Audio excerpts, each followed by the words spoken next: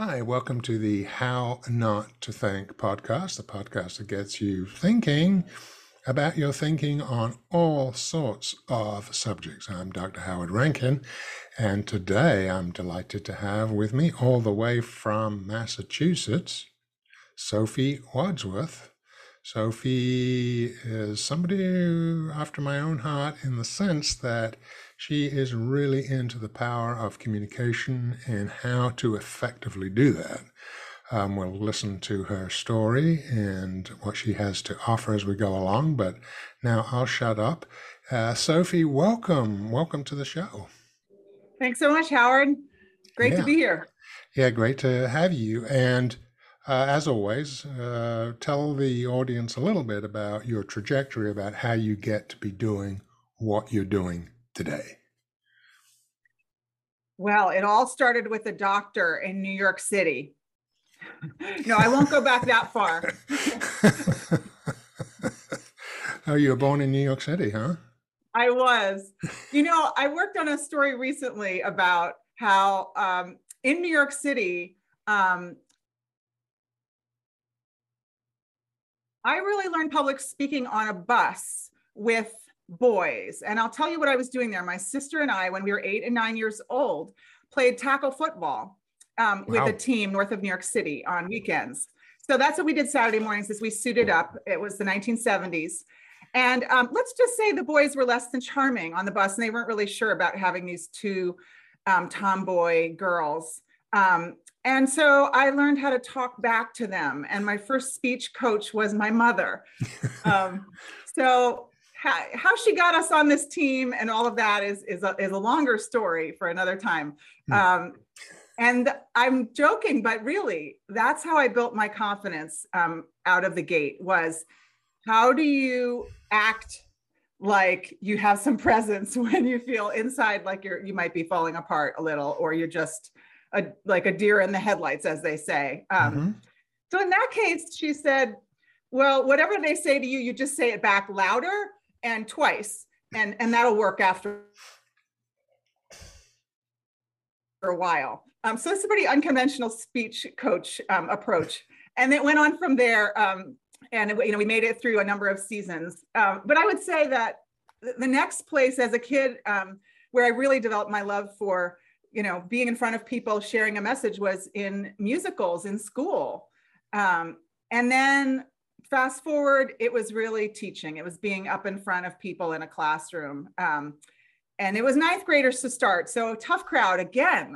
I think tough crowds are the best way to learn. Engaging a group of ninth graders on a Monday morning was probably, again, one of the real sort of boot camp experiences I had in my 20s. Yeah, no, that's great. I'll intervene here with a story of my own. I got into speaking. I was an exchange student in California from the UK, and where I was, there were several of us. There was one other girl, South African, who spoke English, but all the others, English was not their first language, although they did pretty well. But we would get invited to all these various groups to give talks. And we would let the people whose English was not their first language to go first. And then typically, I and the South African girl would go last. And of course, we sounded great compared to people, who one girl was from Thailand, one guy was from Sweden, and what have you. So we sounded great. And that's how I learned some confidence in public speaking. And I think those early experiences are very important. Certainly yours is more powerful than mine, but I can relate to it for sure. Oh, thank you for sharing that. Yeah. So you had that confidence about being in front of people and speaking and thinking about, and I think this is really the critical part, thinking about how you were going to communicate. Right? Yeah. Because most people don't. I had a plan. Yeah. Yeah, you had a strategy. And most people don't, right? They think that logic somehow, or their authority or a loud voice or something, is going to actually convince the listener to do whatever they want them to do. Well, it's, what I'm thinking about as you're saying that is I am perhaps in the minority being very comfortable with public speaking. And yet, I too have my vulnerabilities and my blind spots. And one is at times as an executive leader in the nonprofit space, through circumstance and through, I think, oversight, I would sometimes wing it really more than I could have justified. And that too is failing the audience in a way because, not having my points sort of worked out. And in one case, I remember having a prop.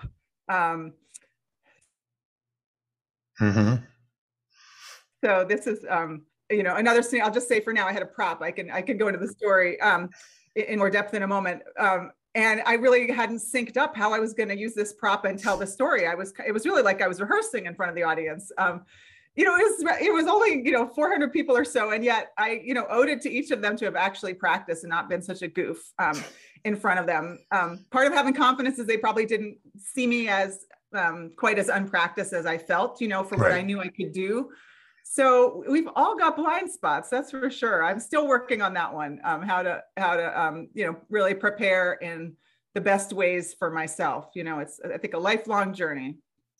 And as well as giving talks, you now also consult with all sorts of organizations, people, companies in how to really make effective presentations. Is that right? Yes. Yeah. And what's your experience been in working with them in terms of, for us who have these experiences, that would seem obvious, and that it would seem crazy to us that, a CEO or a major player in an organization or whatever doesn't have the same mindset or approach to thinking. Have you come across that where you're sort of shocked at the naivete of some people in this space? Well, certainly I've been intrigued, let's say that, and engage with people who are working through challenges that aren't familiar to me, or that I might not have expected from how they presented.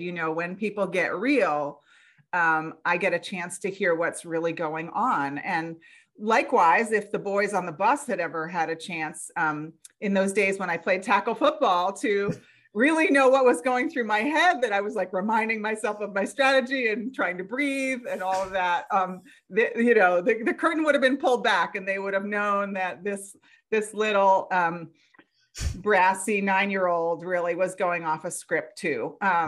So what I find is a lot of people that I work with are brilliant in the ways they're brilliant, and have a tremendous amount of knowledge about what they're speaking about. They care passionately about the work. They want to make a difference and want to lead their teams well and inspire their audiences. And they don't have, as many tools as they might at this stage of the game. And it's really just about opening up, a toolkit that's bigger, sort of adding in, more stories, for instance, and finding ways for them also to handle what's on the inside. So stories being the content and the material that's prepared and shared. And then the inside is the mindset, and how do they work with that voice? It's like this little background, earbud that's talking to them while they're talking. I find that so interesting that we have this other track going in our head. Oh, the audience looks bored, or, oh, I didn't say that right, or, oh, they're going to kill this idea. Or whatever it is. That's distracting. Yeah, oh, absolutely. And on that score, stand-up comedy has probably been the most stressful thing that I've ever done, because if you're not a professional, which I'm not at that, that's exactly what happens. You tell your joke that you thought was hilarious and nobody laughs. Oh, shoot, you really got to be on the ball to let that go and not say, "Oh my God, they're not going to laugh at this next thing," and let me get off stage now. You can't do that. But How did you get into stand up? I've done a lot of speaking, and so and and so I have a sense of humor at times, and so that was almost kind of natural. And I was working with organizations, not as a psychologist, but that we'd have events, and I would be invited to do a little stand up. So. Very fun. But it is stressful because more than perhaps anything else, because you've got in your head, this is so funny, they're going to laugh. And if they don't, that smacks you in the head, and it's probably an more exaggerated reaction than if you're giving a more serious talk and you're not getting a response. So it's good practice for speaking. I'm so curious because your talks, include many about, great intellectual content and research and giving us a deep dive in the brain and how, how we are working sort of neurologically, really. So I'm curious how your stand-up might have influenced how you give talks and how you use your skills in humor in those talks that are serious, even if it's in a quiet way. Yeah, and that's actually something I was going to discuss with you, the role of humor in presenting stories and so forth. Sometime early on in my career, I overdid it. I would be giving a talk on stress management, and afterwards, people would come up and say, "Howard, that was so funny, but what did it have to do with stress management?" So I realized, no, wait a minute, I'm going a bit over the top here. We have to include the content. But humor, I think, is very, very important. When people laugh, it changes their neurochemistry. They're going to get more attached. They're going to listen more. They're going to be more motivated. So making people laugh is, I think, important. But again, you've got to know what the boundaries of that are. First, what the boundaries are in terms of what today you can say. And secondly, how far you take it, so absolutely. Yeah. What about what about your use of humor? Do you encourage, I guess it depends on the context and the person doing the presentation, whether they can pull that off, right? It does. Most of all on the person and their comfort zone. And, some people have that stand-up DNA. They can slip in these jokes and the audience will just roar. And others, myself included, it's not as much right at the forefront, quick, lots of jokes, everybody laughing. Mm-hmm. We know these people in meetings, just out of the blue, they'll say things and everyone will be roaring and you're so glad they're there. So you can have that texture in the meeting and that bonding that happens when you're all laughing. So I would say knowing what, your humor looks like and how to slip it in. I mean, again, speaking from my own experience, I often make jokes in the moment. They just things come to me that are funny. And that seems to work and people laugh. Certainly I can script things. And I guess one idea I would share for people who are out there listening, how not to think, is think ahead of time about something funny you think your audience will enjoy, that you can share. And it doesn't have to be, knee slapping hilarious. It can be something that's just quirky or humorous. I was thinking about your work, Howard, and how not to think. And it made me think of the writer Gertrude Stein and an anecdote I read about her going to write at a busy intersection in Paris where all the horns are honking and it's chaos. And that, as she, I think, said, took the top off her mind. That amount of noise and chaos. So that could be told in a way that's sort of comic, right? Here's this writer, this, brilliant person, Gertrude Stein, and there she is with all the craziness of a Paris intersection, or picture the worst one in Times Square. So that's funny in a quiet way, and even that will lighten things. Just that image, that's quirky and Right. eccentric, and give variety. Yeah, but whatever it might be, it could be a cartoon in a PowerPoint, Hmm. or it could be a joke that you can tell well. Right. That's Right. fitting, right? There's Right. certainly jokes about accountants and lawyers and CEOs and everything. Yeah. Every industry has a joke. It has a set of jokes. Yeah. And being spontaneous, I think, is fun too. I think of this where at one event somebody introduced me, and then they say, "You're gonna love his British accent." And so I got up and I said, "Hi, y'all. How you doing?" Which got some laughs, and got it off going in the right foot, that sort of stuff. Yeah. But yeah, you raised another very important point there, which was about planning and preparation. And where I go with that is public speaking is a performance, right? And we know that performance is best when you don't have to think about it. It's so well rehearsed that you're in the moment and it just flows. And in a way, that goes back to what we were saying before. When you're reminded of it's not going well, then you start to think, and in some ways, that's the worst thing you can do in a performance. So I'm sure you stress the importance of preparation and planning too, right? I do. And your comment, Howard, is making me think that among the things that I emphasize in the preparation is prepare for those moments when the audience doesn't react the way you expected, Mm-hmm. or you get a curveball question, perhaps if it's an interview or a pitch or something where there's a Q&A portion. And how are you going to field that? And there's sort of different degrees, yellow alert, orange alert, red alert. And I find that very helpful for myself and for the people that I coach, is to say, well, in that moment, maybe that the joke falls flat, how can you make light of the quiet in the room, or say something actually about how you're feeling, which can bring you back into your body, Mm-hmm. of like, woo, it's getting hot in here.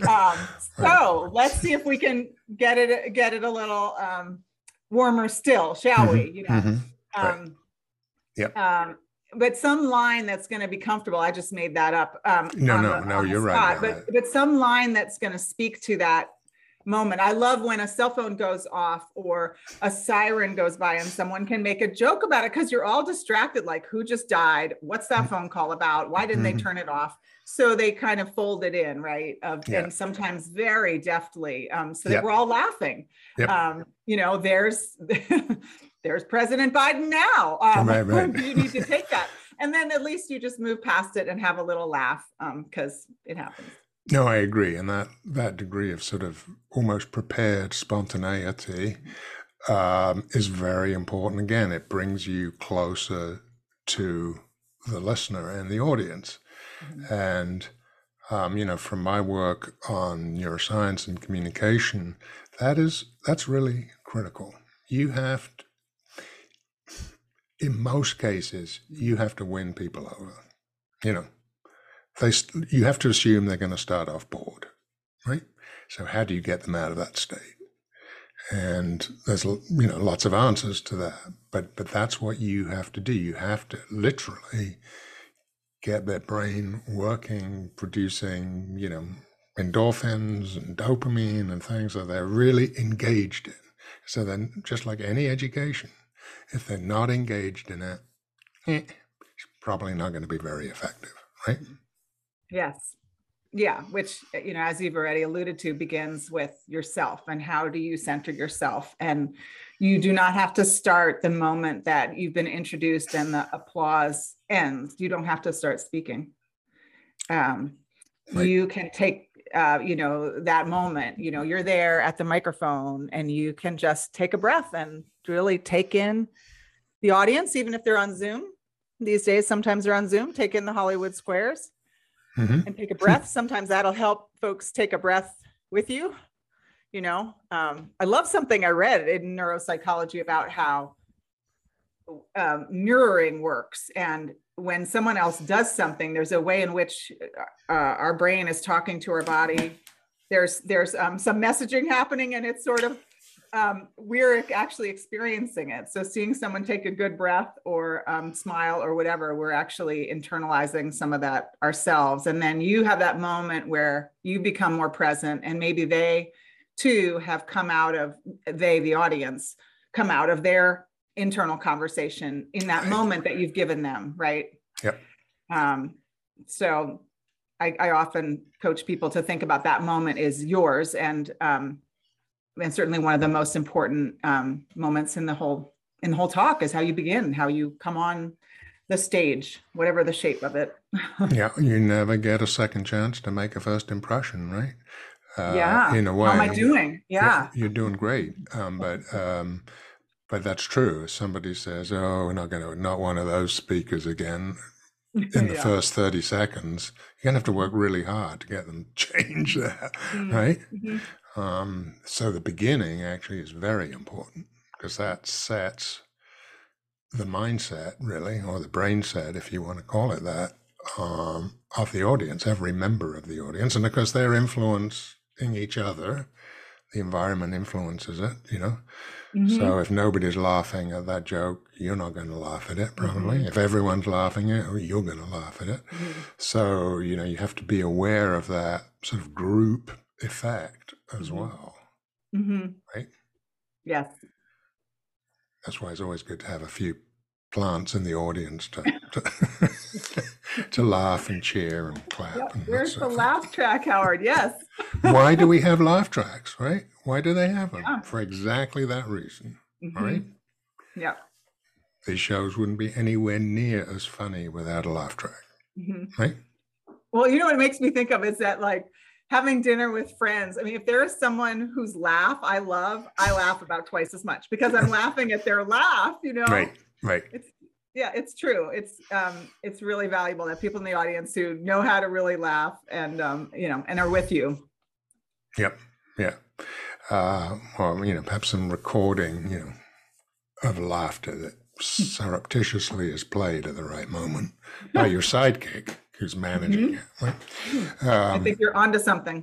I think I might be. Yeah. Yeah. Let's you talk said, about that someone was walking on a Zoom meeting. Someone was walking by in the hall. They're just cracking. Listen to them crack up. Joe, thanks for laughing at my joke. Yeah, there you go. We'll have to talk about that afterwards. Yeah, side gig. Yeah, laugh absolutely. Yeah, laugh track. So preparation. I mean, I think, first of all, it seems to me, planning. What is the message you're trying to get across, right? What's the message? How are you going to do that? And that's important.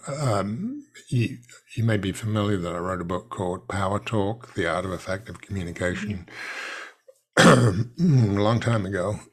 Just brought out a second edition of it. And what prompted me to do that was, here I was, well into a career in psychology and therapy and all of that. And no one had ever presented me anything on communication, which, let's face it, if you're in therapy, that is a big part of what you're doing. And it was just stunning to me. So, I've researched it and found out as much as I could and then put it into that book, which I think, is helpful and is really the things we're talking about here, and the things you do. And it just amazes me that communication itself, which is such a critical skill for everybody. I mean, not just in business. Clearly, it's important, but it's important for everybody. Just isn't taught, We say, kids in school should be taught about money. Yeah, probably. They should be taught about this, relationships. Yeah, but they should also be taught how to communicate. Yes. Now, you said obviously you're a coach, but you were a teacher at one point, as well as being a professional football player. Communication in the classroom, that's an interesting one too. Were you thinking about communication when you were doing that, or that still some way off in the future? Well, especially when I taught at the university level and helping young people figure out how to write an essay, which is also preparing for a job interview, and how to make their point. I love the expression "my point," and I do have one. Thinking, what is it that at the end of the answer to an interviewer's question, or at the end of an essay, you want the reader to really take away? What do you want them to feel? How do you want to move them? You want them to be furious and go out and do something, or do you want them to be, laughing and entertained, and feeling the joy and the human comedy, or whatever it might be? Coming with that understanding of the outcome you're looking for, in terms of people's inner feeling as a reaction, what they're thinking about in their mind, and then what they might, if all goes as best as possible, end up doing. So yes, and opportunities too for people to just think on the fly. That's part of the role play I do as a coach and did in the classroom, is just putting out a question, asking them to just stand up and just answer it and get the thoughts organized on the fly, because that's what sometimes is really the clincher for people is, well, okay, this is great. I've got the presentation in good order. I've prepared, I've practiced, it's in me. I have, we've videoed it, and I have a good feeling it's going to go smoothly. And then that Q&A, how in the world do I prep for that? The questions I can't anticipate, and just have that mental presence, right? Of taking the breath, organizing your thoughts, and thinking, how are you going to move through it? And, one suggestion I make also is buy yourself some time. You can ask the person to clarify the question. If it's a really severe curveball and maybe with ill intent in some way, or feels like it's digging at you a bit, you can say, well, tell me more about why you say that, or what are you really curious to know? I'd love to hear, so I can answer your question in the way that's most helpful.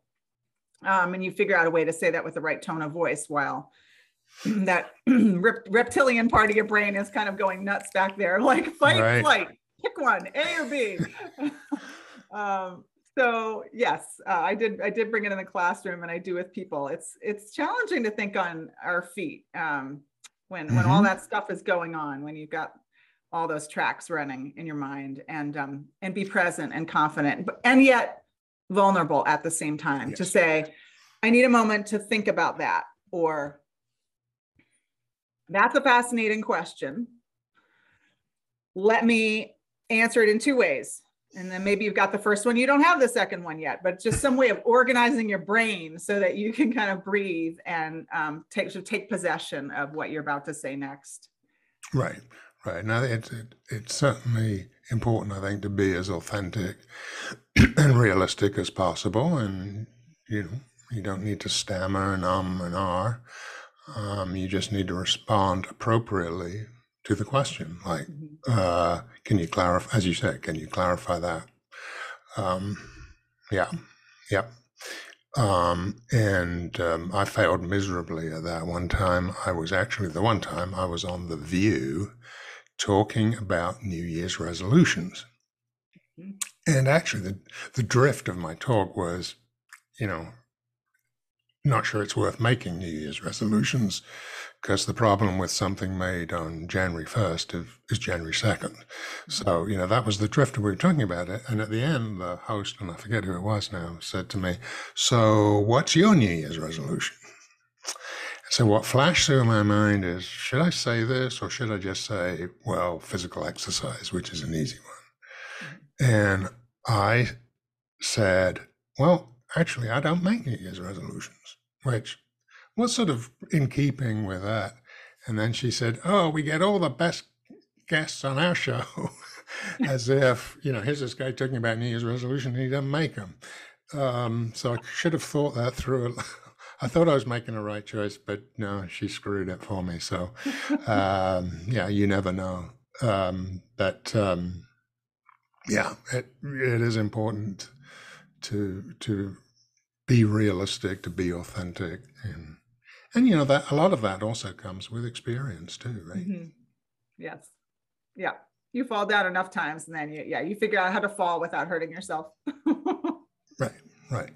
And actually, sometimes making yourself fall for an effect can work too, Mm-hmm.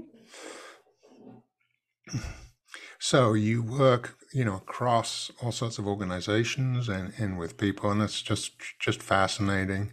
We've talked about the importance of preparation and planning, that somehow that gets you, the more prepared you are in any performance state, that gets you into what's called flow, where you're just doing your thing and you're not thinking about it. And if you do think about it, there, down we go. As you would know from your days playing football, you don't think about making that tackle, you just do it. Right. So any performance is about flow. So that's about practice. That's about planning. That's about knowing what you want to get and how you're going to achieve that. Mm-hmm. And I have a reason for asking this, are there specific, what's the word I'm looking for? Specific things that you're trying to create between the speaker and the audience that are important for that sort of identification? What other things do you think that help help the listener identify with the speaker? Well, that's a really important question. What helps the listeners really connect with the speaker? And one word I find helpful is relatability. Considering as you prepare your material, who your audience is and how you can communicate with them in a way that's relatable. So I talk a lot about using story to illustrate the points you want to make, to give color and life to the data you're sharing.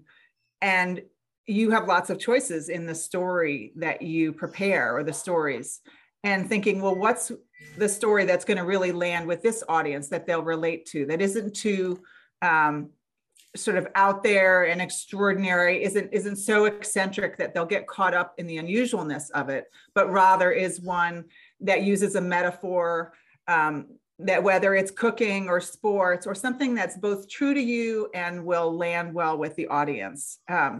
I find that one of the most helpful lenses to look through as I and the folks I coach prepare their talks, because that helps people listen. They say, oh yeah, I get that. Yeah. And they can run that through their mind and say, yeah,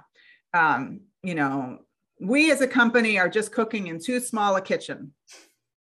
The ingredients aren't good enough. There's not enough room. We're like in a ship's galley. We need a big commercial kitchen. Now, how are we going to get there? That's just off the cuff, a metaphor. Sure. And most of us can relate to cooking in different circumstances. So, yeah, really thinking about that. And then what's true to you? Maybe there's some way you can also share something from your own life or a story you've heard.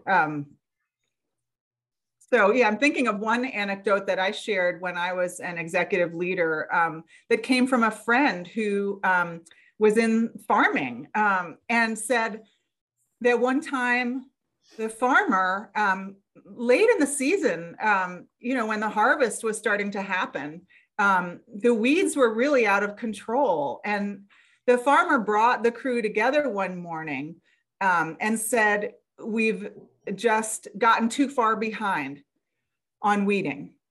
And look over at those rows of broccoli there.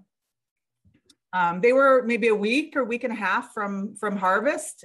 And he said, what we're going to do today is plow those rows under. And the crew, these youngsters, just looked with wide eyes, like as if you were saying to someone, now just plow all those $100 bills into the ground. And the farmer said, if we don't, we will lose much more. We have to make some hard choices here. And that broccoli will feed the soil. It's compost. It'll feed next year's crop. And as a leader, I could say there are choices we need to make that are hard. And what is our broccoli? What do we need to let go of so we can take care of the rest of our harvest. And that was a metaphor that this group, could relate to, that we're in a place where, farming is very much part of the community and nature and such. So that became a kind of a trope, a kind of a reference point as we went forward, and became part of our vocabulary as an organization. And I'll never forget the day, just a couple weeks later, when a staff member said to me, as she was talking about overwhelm on a certain project, and sort of sorting things through in her mind and figuring things out, and said, yeah, that bit, that's broccoli, isn't it, Sophie? And I said, yep.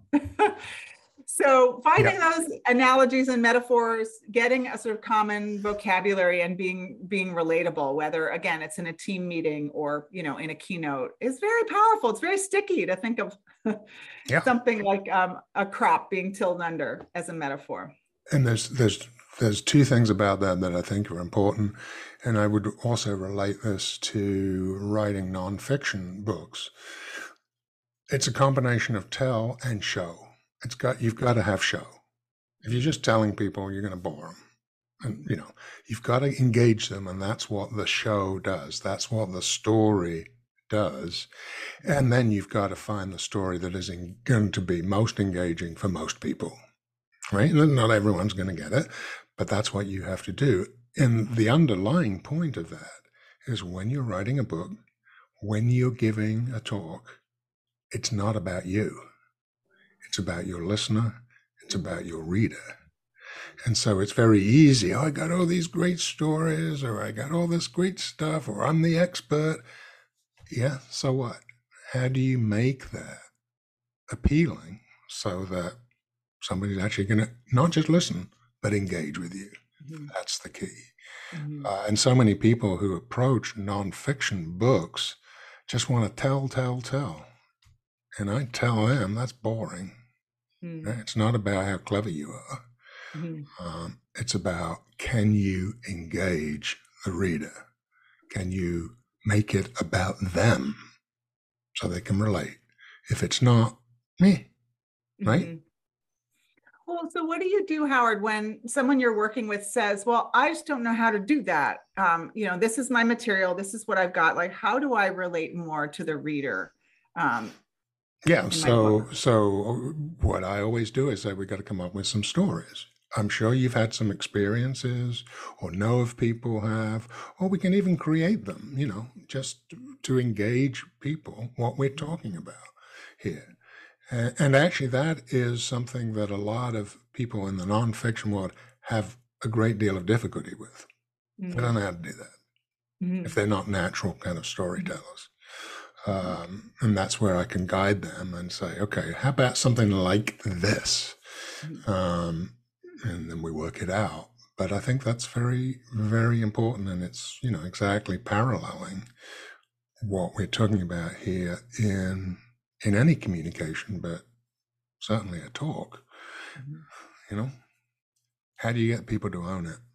That's your first challenge. Mm-hmm. Maybe your only challenge. I mean, obviously you've got to organize what you want them to own, but that's the biggest challenge, right? Mm-hmm. So, they could be doing the same presentation content-wise to 4 different audiences, but the talk would be completely different for each of those audiences, depending on how to engage them, right? Yeah, that's right. Yeah, that comes back to that concept of relatability, is how do we choose the stories? How do we share them in a way that folks can relate to and really engage with, use the vocabulary and use the analogies that are meaningful. Yeah. And how do we also go into our own material? Sometimes I work with folks who say, well, I don't want to talk about myself. That's just me. And, I want to talk about the issues and, what I have to talk about. And, I help them understand and how important it is that they say some things about themselves and go into some of their own stories as part of the preparation and choose some material. And one nice bridge to that is paying attention to talks that we love. I say, well, what are some of the speeches you remember, or who are some of the speakers, the leaders, the business gurus who you love listening to, and just work backwards, starting with the end in mind, and say, well, how are they working their magic on you? Right. Listen to a few of them, and are they saying anything personal? Are they being vulnerable in any way? Listen to where they're sharing some bit from their life. I remember a guy coming on a webinar and saying, well, he was in Colorado, fun, wild place. And he said, this morning I noticed, I've kept my eye on this little family of foxes. And this morning I noticed, a little fox making its way across the grass. And, we're all just hooked. Like, here's this guy just talking about these foxes in his yard. It was a great way to open from, the texture of his life. And, it was a webinar, so there was a chance for chat, and foxes became, wouldn't you know it, a theme of the chat. The baby foxes in the den, is irresistible. I do think animals have that quality in general, stories about animals. And so that was just this person being real, and it was very authentic. It was just really like what he had seen that morning, and very endearing for an audience. Very human. Ultimately, we want to hear, your humanity. Yeah, absolutely. And you can bring them from anywhere. It could be, lines from movies, which I've used quite a lot. One of my favorite, probably the favorite line I have in a movie comes from the movie War Horse. And in that, there are an older couple who are out in the country, and they're really struggling. They're about to be evicted from their farm. And the guy goes and buys a horse, which he absolutely cannot afford. And his wife, understandably, is really ticked off. And he said, "Oh, please don't hate me for this." And then she delivers the awesome line, "I might hate you more, but it doesn't mean I love you less." Wow. Wow. How to escape the binary brain, how to understand emotions in the moment. Just fantastic. I've used that in coaching and therapy to get across that. And, if I had tried to explain it, well, just because you're mad at the moment, it would not have been anything like that. Delivering that line sets it up for further exploration and understanding. And, that's so interesting. I might hate you more, but it doesn't mean I love you less. I love you less, which is a place of great abundance, right? That is, it's not a container with bounded lines. It's something fluid and can absorb, in a sense, that extra bit of frustration and hatred about the horse, of just like that maddening, that maddening decision. And yet, the rest is still there. This and. Yeah, exactly. Yep, absolutely. That's lovely. Yeah, it is. And it's a great line. As I say, I've used it a lot. And I think those things are important. Often in couples counseling, have a couple arguing about something, and I get a box of tissues, and I say, "Now, you think these are tissues, but you think this is a box, right? Now, you could spend the rest of your life arguing about that, right?" And I think those, that sort of thing is power. I think it's powerful communication and getting people to see differently what is going on. To put in their head something different. From a coaching and therapy point of view, but also from a speaking point of view. People may go into a talk, decided they don't agree with you before they've even heard what you have to say. Right? Anyway. Yeah, it's good to imagine the skeptics in the audience, isn't it? And think, how are you preparing your remarks for the skeptic, for Yes. the one with crossed arms, the one who's there under duress, you know. Mm-hmm. what might you leave them with? How can you connect with them? How can you so speak into their pain, into their disconnection, and pull them a little closer. And that is so relevant today, isn't it? In a divided world, that's a big challenge. You know, how do you do that? You got to be really clever about it, and it depends. Yeah, clever and human. I think the more human we are, the more chance we have. You know, so from the get-go, the more chance we have, I think, of recognizing there's so much more that we have in common than we have in opposition to each other. Oh yeah. So somebody, you forget. Somebody's, rude to you like that, you can say, well, I know you're stupid, but it doesn't mean I love you less. No, you wouldn't say that. You could just say, ouch. Ouch. Big heart. Oh. Yeah. Okay. So this is awesome. We got to do this again, really, because it's so important. And we've been talking about, and maybe this is a topic we come back and talk about. We've been talking about professional presentations and what have you, but then there's a whole other thing to talk about, which we just started on, which is interpersonal communication at a different level. Let's do that again at some point.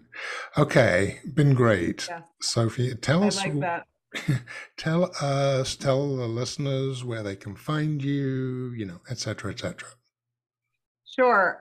Well, you can find me on my website, which is my name, Sophie Wadsworth. That's SOPHIE Wadsworth.com. And I'm out there on LinkedIn and Twitter. So please do connect. I would love to chat about where you are in your journey as a speaker and a storyteller. Excellent. Well, I'll put those in the show notes. So if you missed that, you can look in the show notes. And thank you so much. As I said, we really could have gone on a lot longer, and we will. But good luck to you. And until we meet again, just keep doing what you're doing. Thanks, Howard. It was a pleasure.